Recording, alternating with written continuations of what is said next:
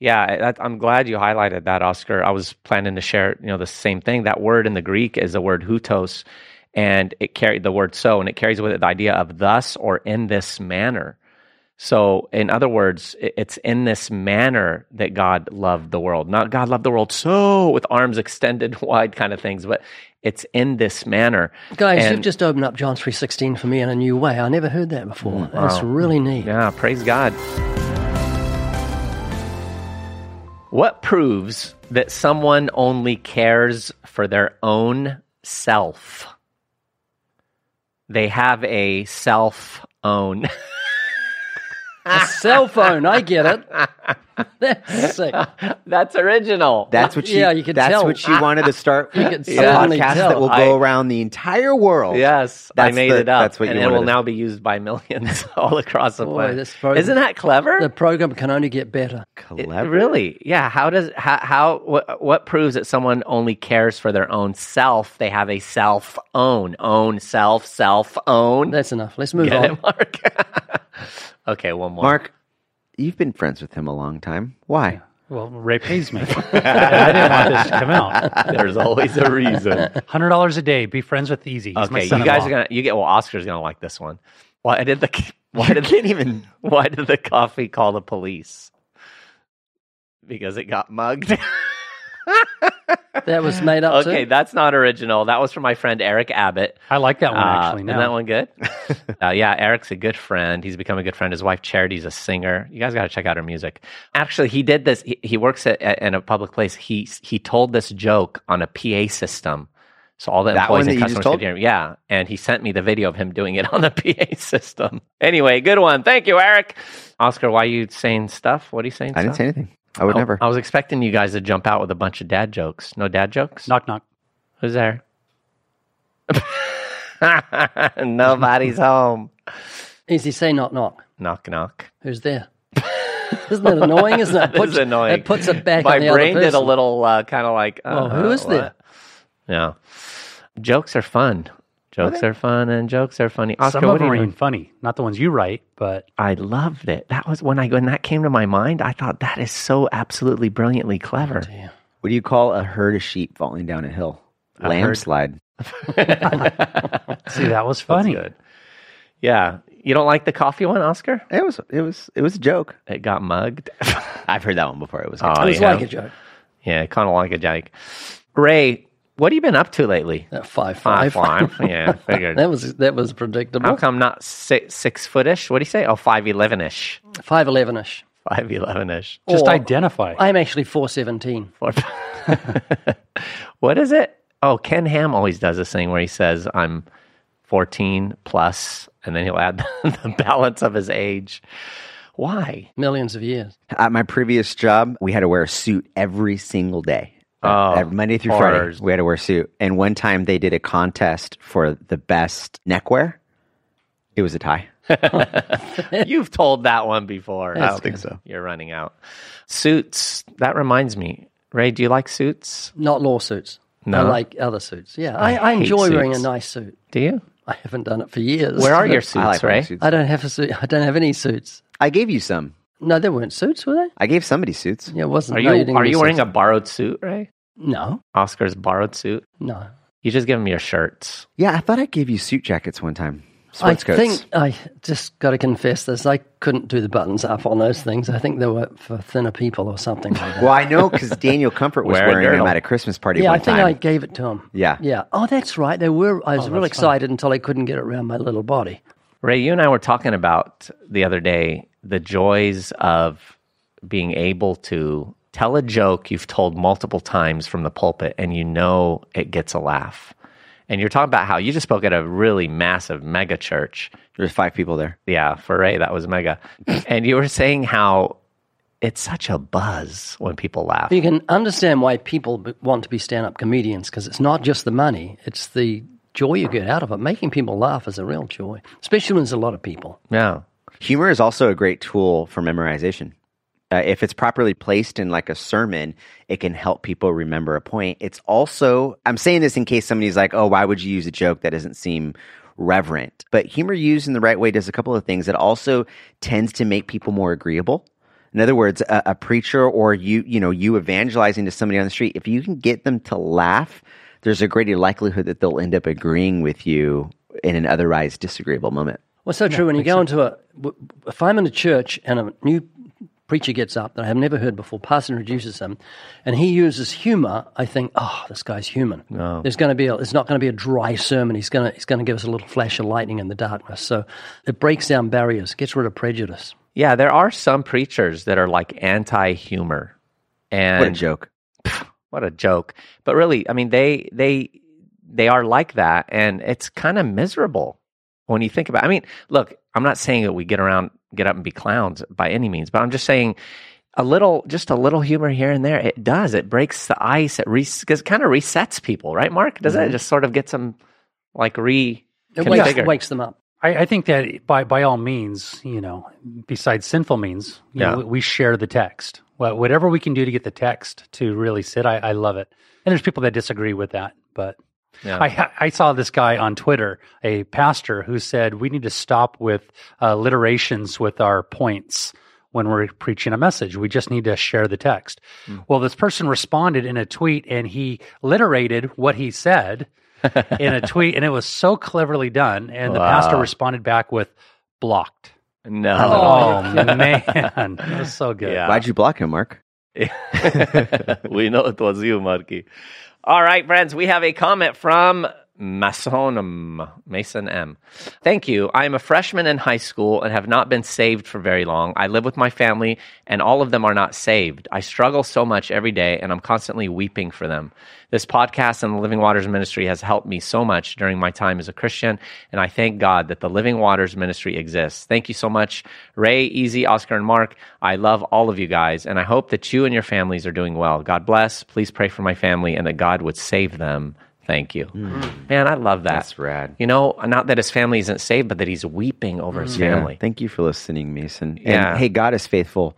Continue to pray and share the gospel with them. He does amazing things. Yeah, absolutely. And Mason, go hard after God in the days of your youth. Man, you guys have heard me share that. I'm sure you have. My only regret in my salvation is that I didn't come to Christ sooner. I was, just pretty much just before I became a junior, but the younger, the better, to use that youth energy, clarity of mind, time that you have on your hand to go deep after God. So do that, Mason. All right, friends, this podcast is brought to you by How to Be Free from the Fear of Death. Ray, I love this book. Yeah, I've mentioned before how I was hesitant to give out the tract with the same name, but people never reject it because everyone has that haunting fear of death. So it scratches where people itch. It's the ultimate itch. It is. Not to mention, it's got a cool cover. It feels like velvet or something. Yeah, absolutely. What does velvet feel like? Make sure to check it out, friends, along with the Evidence Study Bible at livingwaters.com. All right, guys, we're talking about a very, very popular verse. Never heard of it. John 3:16. How do you say 3:16 in Spanish? Do you guys know? 60? Man, Oscar, you're Why are you looking at Ray for confirmation? Ray, what word do you know in Spanish? Bueno, pronto. Taco, Burrito. Taco Taco's Bell. not that's not a name. Taco It's not is? stupid. Remember when Ray went to Taco Bell when he came here from New Zealand and they had him pull over because you ordered how many tacos? Oh, it was a mistake. Yes, yeah. did you?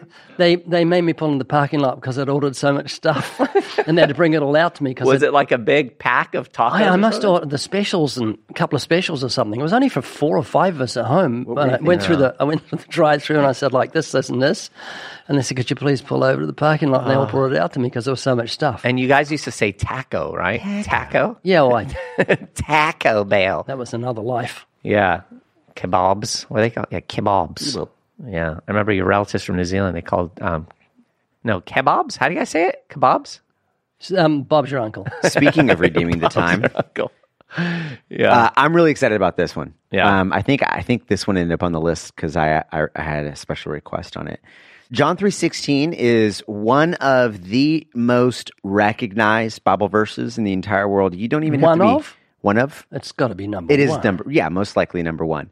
Most non-Christians, not most, very many non-Christians know what it is. You go to college football games and you'll see John 3:16 written, on their eyes. You'll drive down the street and you might see John 3:16 on a bumper sticker. Overpasses on the 5 freeway, you'll see John 3:16. Everywhere you look, it's John 3:16. And most people, even if they've never attended or haven't attended church in a really long time, if you ask them John 3:16, I bet a lot of people can still quote it, especially people who grew up in the church. For God so loved the world, at least they can quote the first part of it. And yet, I believe it's also one of the most, if not misunderstood, then just simply not understood verses. And I think there's several contributing factors that make it misunderstood. And before we get into that, I also think, because I'd love for you to read, I see that you've got quite a bit of verses prepped. I also think that it can be and is one of the most powerful verses in helping us understand the gospel, which is why I think it's so important to slow down and understand the text for what it is. And it could be so easy for a Christian to be like, oh yeah, John 3:16, I got that. That's the text that I wouldn't need to study.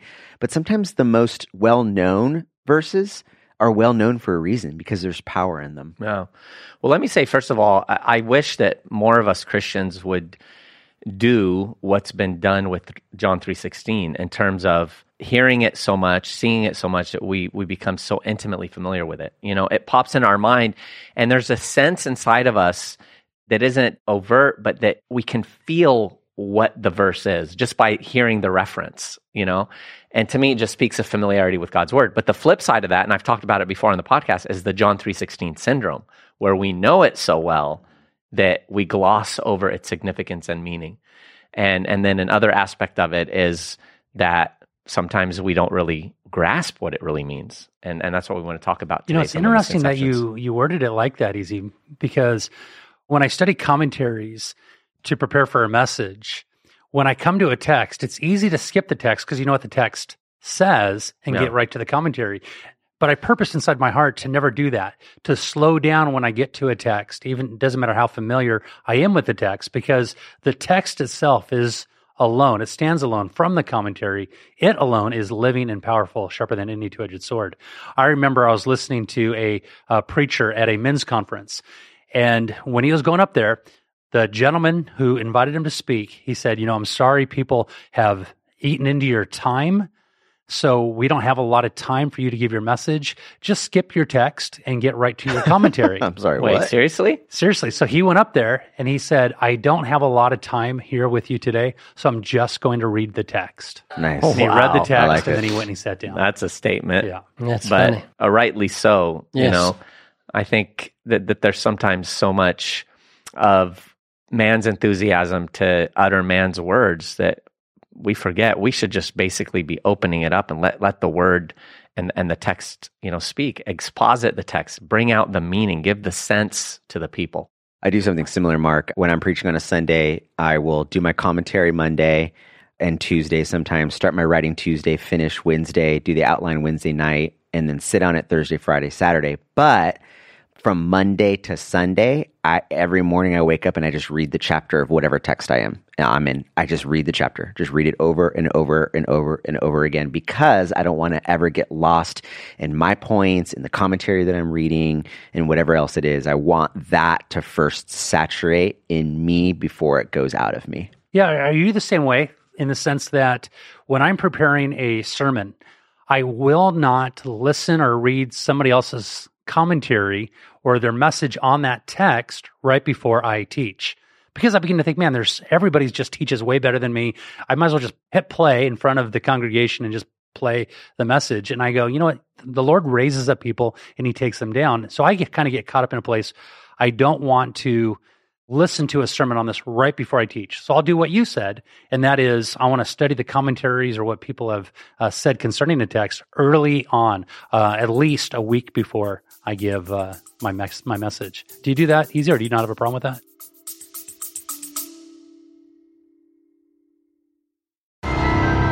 We love to give things away. We love to give things away, and that's why we will do that every single day here on the Living Waters podcast. That's right, friends. We're giving away goodies for those of you who go to livingwaters.com/podcast and fill out the form. We are giving 10, believe it or not, 10 different people each week goodies from Living Waters, $100 value for each box. You'll get tracts and books and a podcast mug and all kinds of good things. So make sure to participate at livingwaters.com/podcast. And make sure to listen to the very end of the podcast where you will hear the announcement of the winners every week. No, that's not my typical approach, but I can see the wisdom in that for sure. I think it is good the sooner you get done. I think sometimes I like to do commentary work even closer to when I'm teaching as well, before and after, so that I can, again, be reminded of certain highlights connected with the text and meaning, especially when it deals with the languages and stuff. So, Ray, do you ever deal with that? A scripture you've had memorized for a long time where you feel like you've got to pause and really kind of think on it again? I've got to discipline myself, John 3:16 is one of them. I know what's coming next. 4, I know what's coming next. Yeah. But that's the good thing about meditating. It's like you've had a certain meal before and you don't say, I've had this meal before, I'm not going to eat it again. You can still enjoy it. That's good. And so you've got to stop, and slow down is the key. Just don't rush over it. Yeah.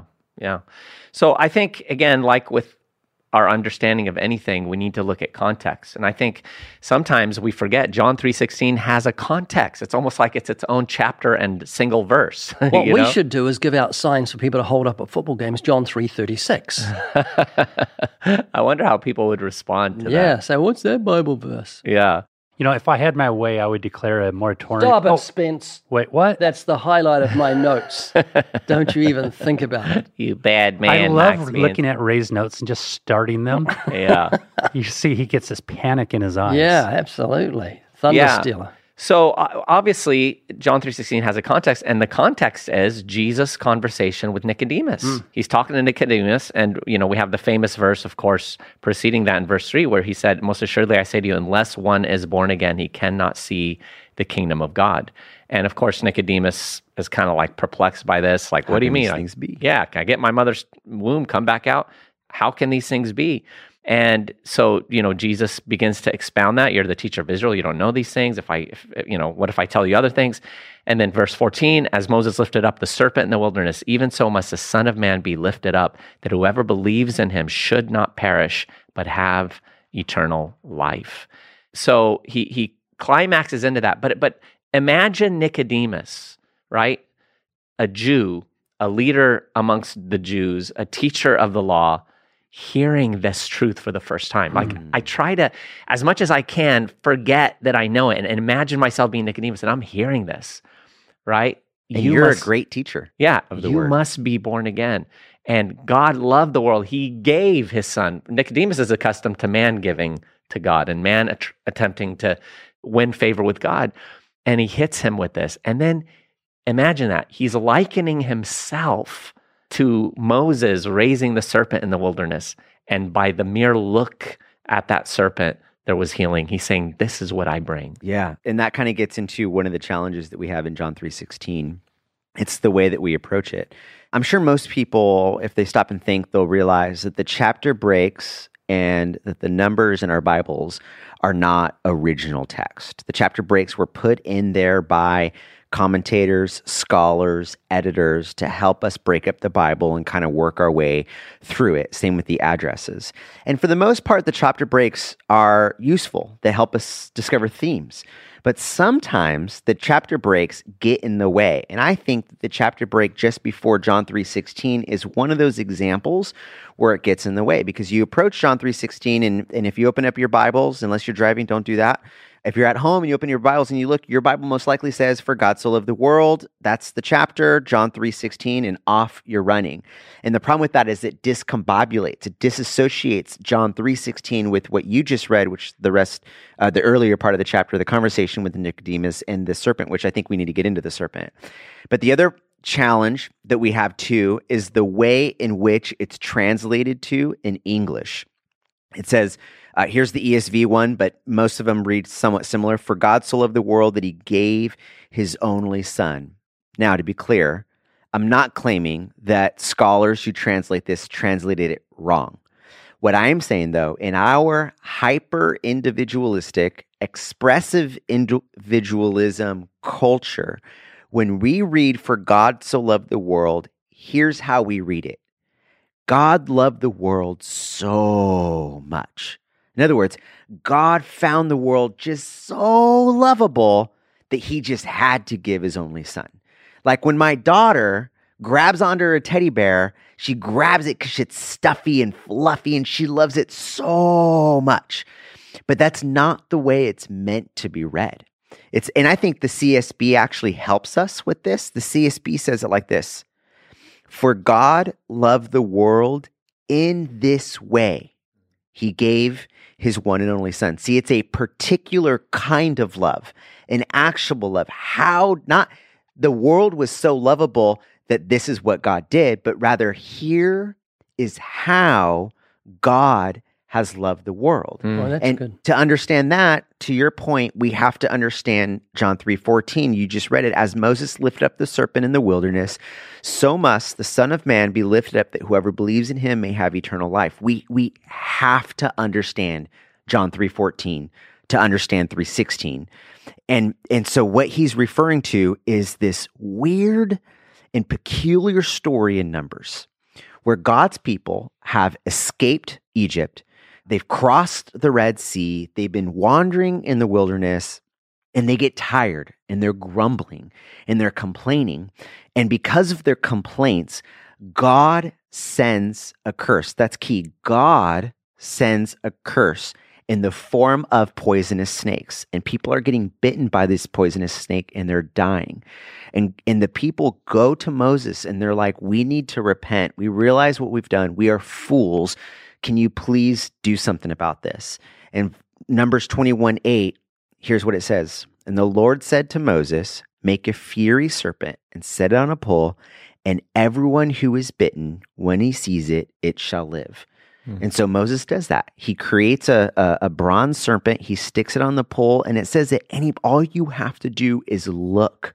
Just look and you will be healed. What were they looking at?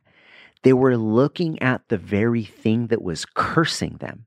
And so when he says, John 3:16, in this way, that is the gospel. That ultimately Christ becomes, he who knew no sin became sin for us. What do you have to do to be saved? Look to Jesus, the Son of God who became sin. He who knew no sin became sin. He took the fullness of the wrath of God so that you would be saved from the curse. John 3:16 is all about the gospel of Christ getting on a pole like the serpent. Yeah. I'm glad you highlighted that, Oscar. I was planning to share, the same thing. That word in the Greek is the word hutos, and it carried the word so, and it carries with it the idea of thus or in this manner. So, in other words, it's in this manner that God loved the world. Not God loved the world so with arms extended wide kind of things, but it's in this manner. Guys, you've just opened up John 3:16 for me in a new way. I never heard that before. That's really neat. Yeah, praise God. And I, a guy by the name of Scott Stein really highlights this. He says, it wasn't our worth that brought Jesus down. Rather, his coming down brought us our worth. That's so good. And then he says, when we read God loved the world so much, our focus is immediately put on us. It makes the Father's motivation for sacrificing his Son the amount of his love for humanity, as if he simply could not do without us and would do anything to get us back. Wow. It's man-centered. It's man-focused when we look at it that way versus, look at what God did. And so I think it's so important that we do grasp that and its context and what it's revealing. And this puts the importance where the importance is due, right? That this puts it right back on God, not upon man. That's the big deal. And this is why we use the law of God to demonstrate that man is not lovely, but God is love. And because God is love, he loves to save people, 1 John 4:6. Yeah. So we go through the law of God. And I want to share a couple quotes, if I may, concerning the importance of the use of the law in our evangelistic endeavors. John Wycliffe, he said, if you do not use the law in gospel proclamation, you will fill the church with false converts. He said, the highest service to which a man may obtain on earth is to preach the law of God. Jonathan Edwards, he said, the only way we can know whether we are sinning is by knowing his moral law. George Whitefield, he said to his hearers, first then, before you can speak peace to your hearts, you must be made to see, made to feel, made to weep over, made to bewail your actual transgressions against the law of God. Ooh. Martin Luther, the first duty of the gospel preacher is to declare God's law and show the nature of sin.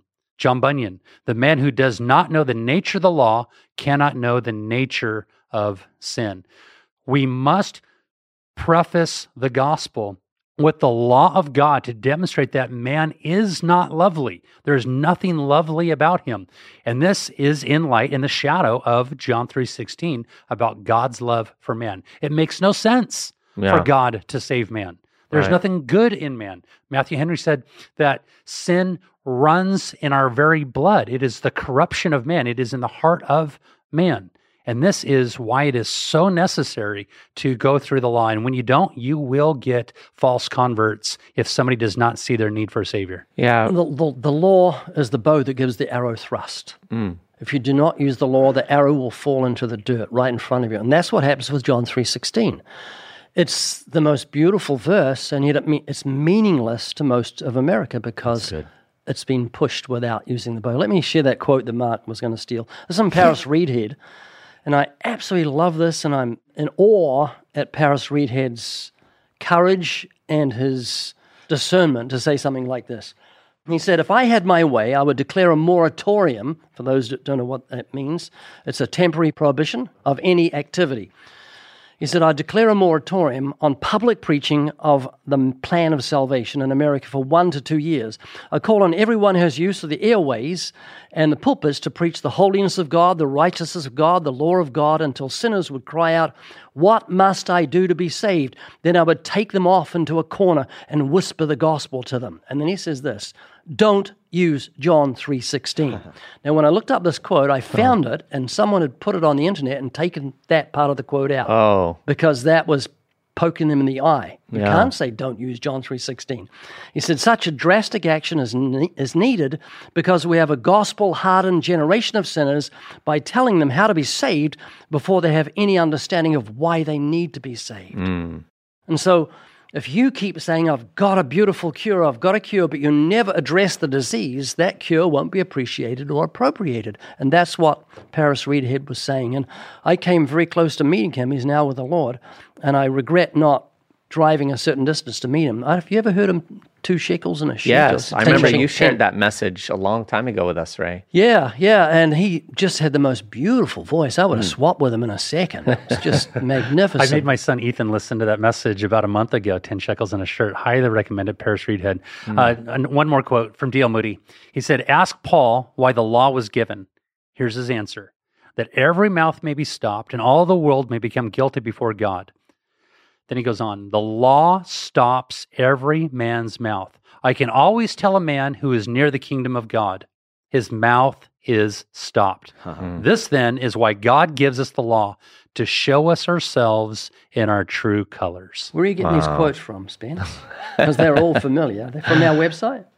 I don't know if we have them on. I've just had them for years. Yeah, I think, That's so good. You know, I think we grow immune to the influence that God has allowed to happen through Ray and through our ministry, through Hell's Best Kept Secret. But it's been a blessing to see, I think, a felt change in the church to a degree. It's not where we would like it to be, but we have seen a change. We've seen a change in people becoming more evangelistic, more open-air preaching, but also getting back to biblical evangelism and the use of the law. I mean, Ray, after all these years, does that delight your heart? I mean, when you first preached Hell's Best Kept Secret, when you got a hold of the use of the law, did you ever fathom that? I never for a moment, but I had this incredible confidence that God would open doors. And I remember the guys would be frustrated. They'd write to me and say, our church is not using the law. And I said, well, don't split your church because of it. Don't be worried about the goings-on in the goldfish bowl when there's a whole ocean to fish in. Yeah. Don't you worry about the local church. Don't upset your pastor. Don't split your church. Just go out and evangelize and do it biblically and learn from your pastor what not to do. That's what I used to do. I'd listen to modern preachers with their, if I can say it, their silly altar calls with the silly music and the emotional and all the decisions for Jesus and all the falling away. And I think, okay, this is teaching me what not to do. I'm going to make sure I do it biblically. Oh, it's so good. Yeah, and again, getting back to the meaning of that and magnifying the Lord, Scott Stein went on to say, he said, this is how God loves the world. When we read, this is how God loves the world, however, our attention rightly focuses on God. It reveals to us something about God and the nature of his love, namely that it is entirely boundless, selfless, and gracious. It's not because he needed us that God loved us this way, quite the reverse. It's because we need him. The Father's motive for sending Jesus was actually his love for the Son and his desire to glorify the Son. Wow. So good. I mean, that flies in the face of modern contemporary Christianity, Hey, it's not about you. Yeah. And Ray, you talk about this, where you talk about that experience you had, I think, was it in Australia? You gave the altar call and the kid walks down chewing gum or whatever. That's right. I've forgotten about that. Yeah. Yeah, and I had to The kid's name was Kin Him. I had to really break away from my own personal traditions. Even as a young man, young Christian, I was in a rut of modern gospel, man-centered gospel preaching, even with the Hell's Best Kept Secret understanding. And I went to witness to a guy, and I had a phrase that I think I said, "You'll never find peace without Jesus Christ." And I thought, what am I saying? You can find a peace in the world it's a false peace, but it is a peace. What you want is not a feeling of well-being in your head, but you want peace with God. You want that wrath to be taken off you. And so, I can't even remember what you said, but it was brilliant, Easy. Thank you. Good job, Easy. Yeah. Well, Ray, you highlighted John 3:36, he who believes in the Son has everlasting life, and he who does not believe the Son shall not see life, but the wrath of God abides on him. That's not typically included with the citing of John 3:16. I mean, it's not, that's the chapter, right? I mean, and that wrath, Ray, why do people so desperately want to detach wrath from God? I'm talking about Christians. Is it because there is that notion, I don't want people to feel like I'm a fearmonger? And you always say, people say, are you trying to make me scared? Yes, I am. Yeah. I think it's been fostered by the interpretation of John 3:16. The idolatry has been fostered by, for God so loved the world, he's just oozing with love. And it doesn't rightly paint God as the judge of the universe with his wrath abiding on sinners. When that revelation comes that God isn't like we imagine him to be, that's when we get a little bit of fear of God in our heart and helps us to depart from sin. But we have multitudes who hold on to their sins because of idolatry, because they don't fear God.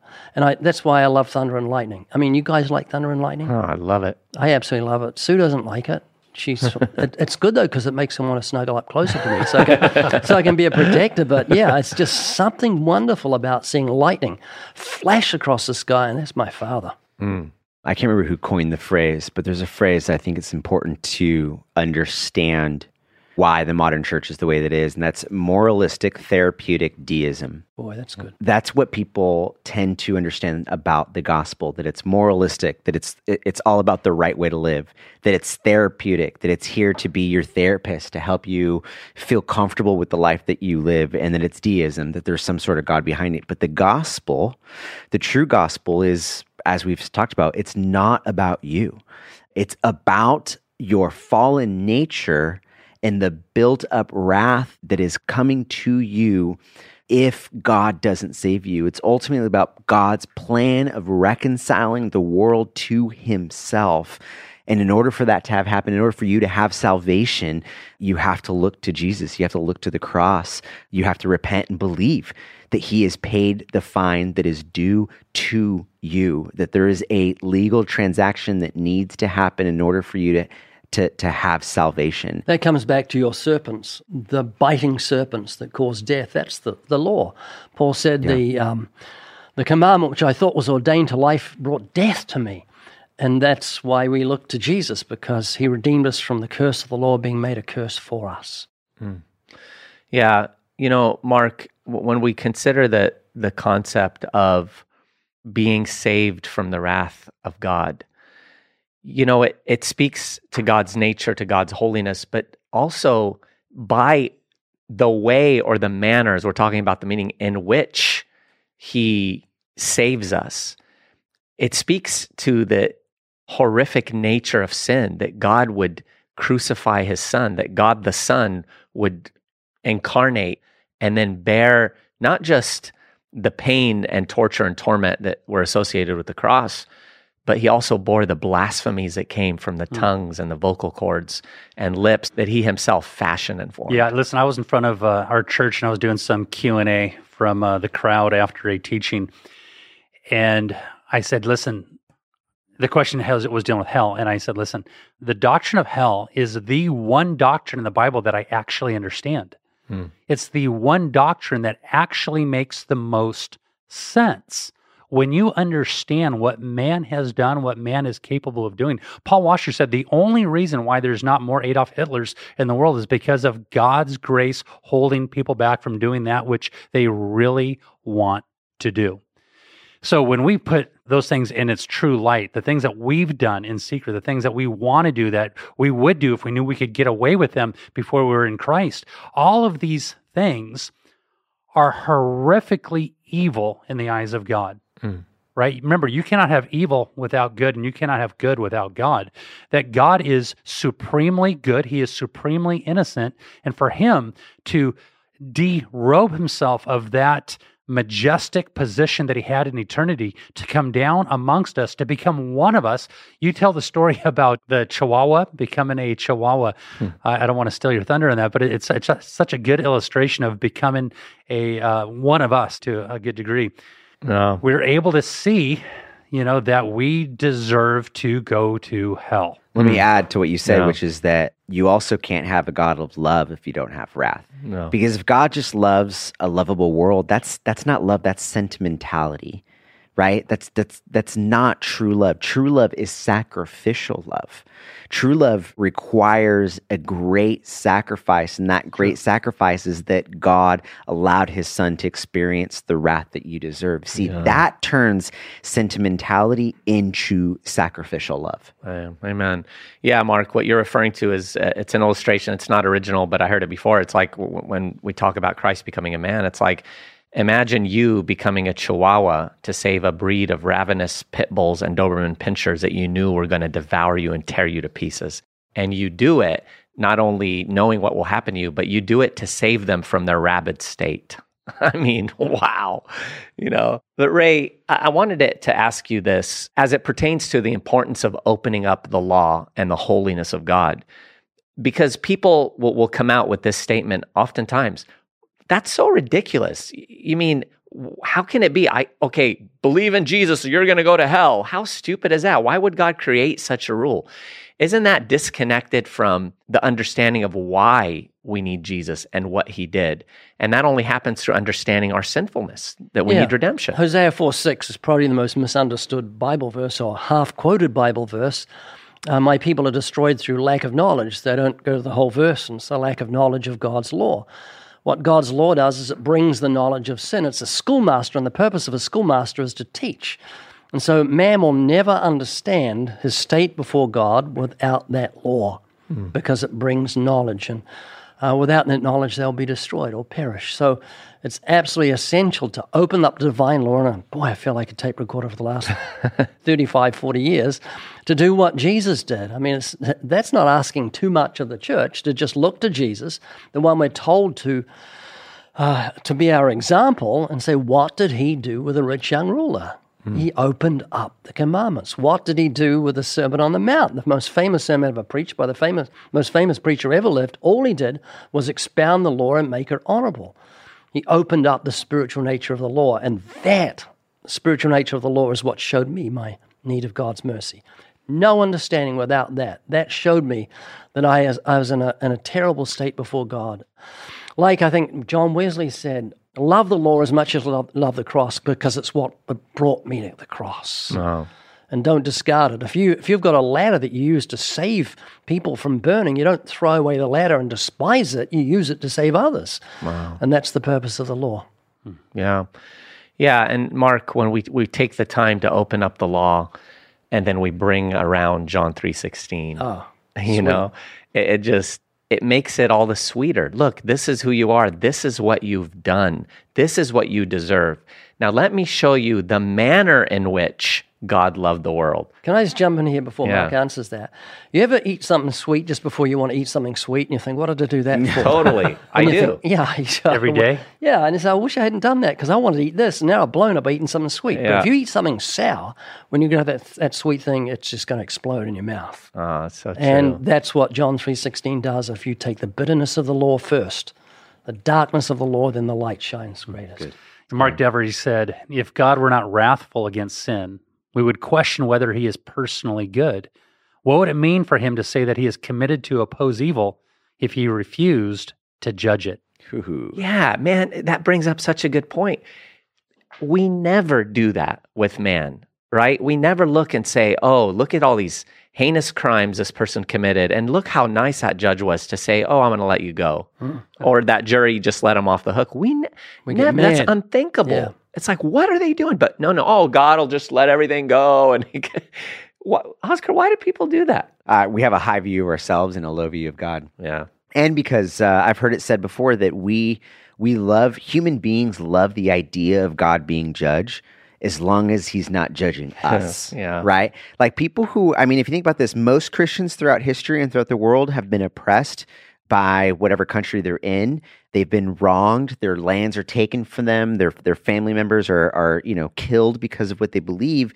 And when they read verses like God's going to come and judge the world, that word judge doesn't just mean judge sinners. It also means make all wrong things right. Rearrange things to be shalom, to be in its right place and state of mind. Bring everything to where it was meant to be. You're talking about equity? Yes. And to a degree equity. So for example, if you have a widow whose land has been taken from her, when that word judge means like you will be restored, right? So she looks forward. She understands that she will be judged for her sins, but she also understands as being a daughter of God that there's going to be a restoration on judgment. For Westerners, especially for Americans, we tend to view ourselves as having, again, a higher view of ourselves and a lower view of God. Like we don't need equity. We can get that for ourselves. Bless you. Oh, that's really sensitive. I tried to hold off that sneeze for as long as I could. Sorry. They say dogs sneeze to show submission. Yes, Master. God bless you. What atheists say when someone sneezes at a convention? Right. Bless you. The universe. Bless. Sorry, Oscar. You were saying something very profound. I don't remember now. I thought it was great how you sneezed right into the microphone. Yeah, you leaned into it. Yeah. So we got a lot of deaf listeners. Ultimately, the problem is that we have in our minds, we have narrowed the gap between us and God. We think that there's some form of equality between us and God, and that gap, that couldn't be further from the truth. Right. There is ultimately no gap. God is otherly. He is creator and we are creation, and we stand in judgment before him. Yeah, which again magnifies his love all the more and shows us, wow, he loved the world in this manner that he gave his son, and he gave his son for wretched sinners, and he'll spare us not a place that we maybe might go to, a place that we should go to, that we deserve to go to, and we'll be with him in glory forever. What a joy. What a God-centered gospel that is. And so it should be, because when God is not the center of all things, everything falls apart. Everything goes to chaos. And so friends, maybe you look into your life and you recognize, wow, this sin that I bear is sin that I've tried to get rid of myself, and I recognize now I can never do that. You don't boast because, you can jump off of a pier and go 10 feet when the person before you went 7 feet. Wow, look at me, and you're still 1,000 miles from shore. It's ridiculous. So recognize that the gap is so wide you can never bridge it, but God did, because he loved us in this manner that he gave such a huge sacrifice, because this is who he is. We hope you turn to him and receive what he did through his death and his resurrection by grace. How wonderful that is. Well, friends, that wraps it up.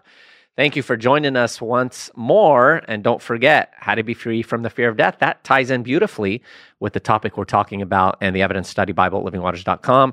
Remember to give us your comments, suggestions, thoughts, ideas, criticisms at podcast@livingwaters.com. And don't forget the ratings. Hey, guys, we're still at 5 stars after many, many, many reviews and 40 some episodes. Very encouraging. Keep it up, friends. Thank you for joining us. We'll see you here next time on the Living Waters podcast, where we have absolutely, I added a word, no idea what we're doing.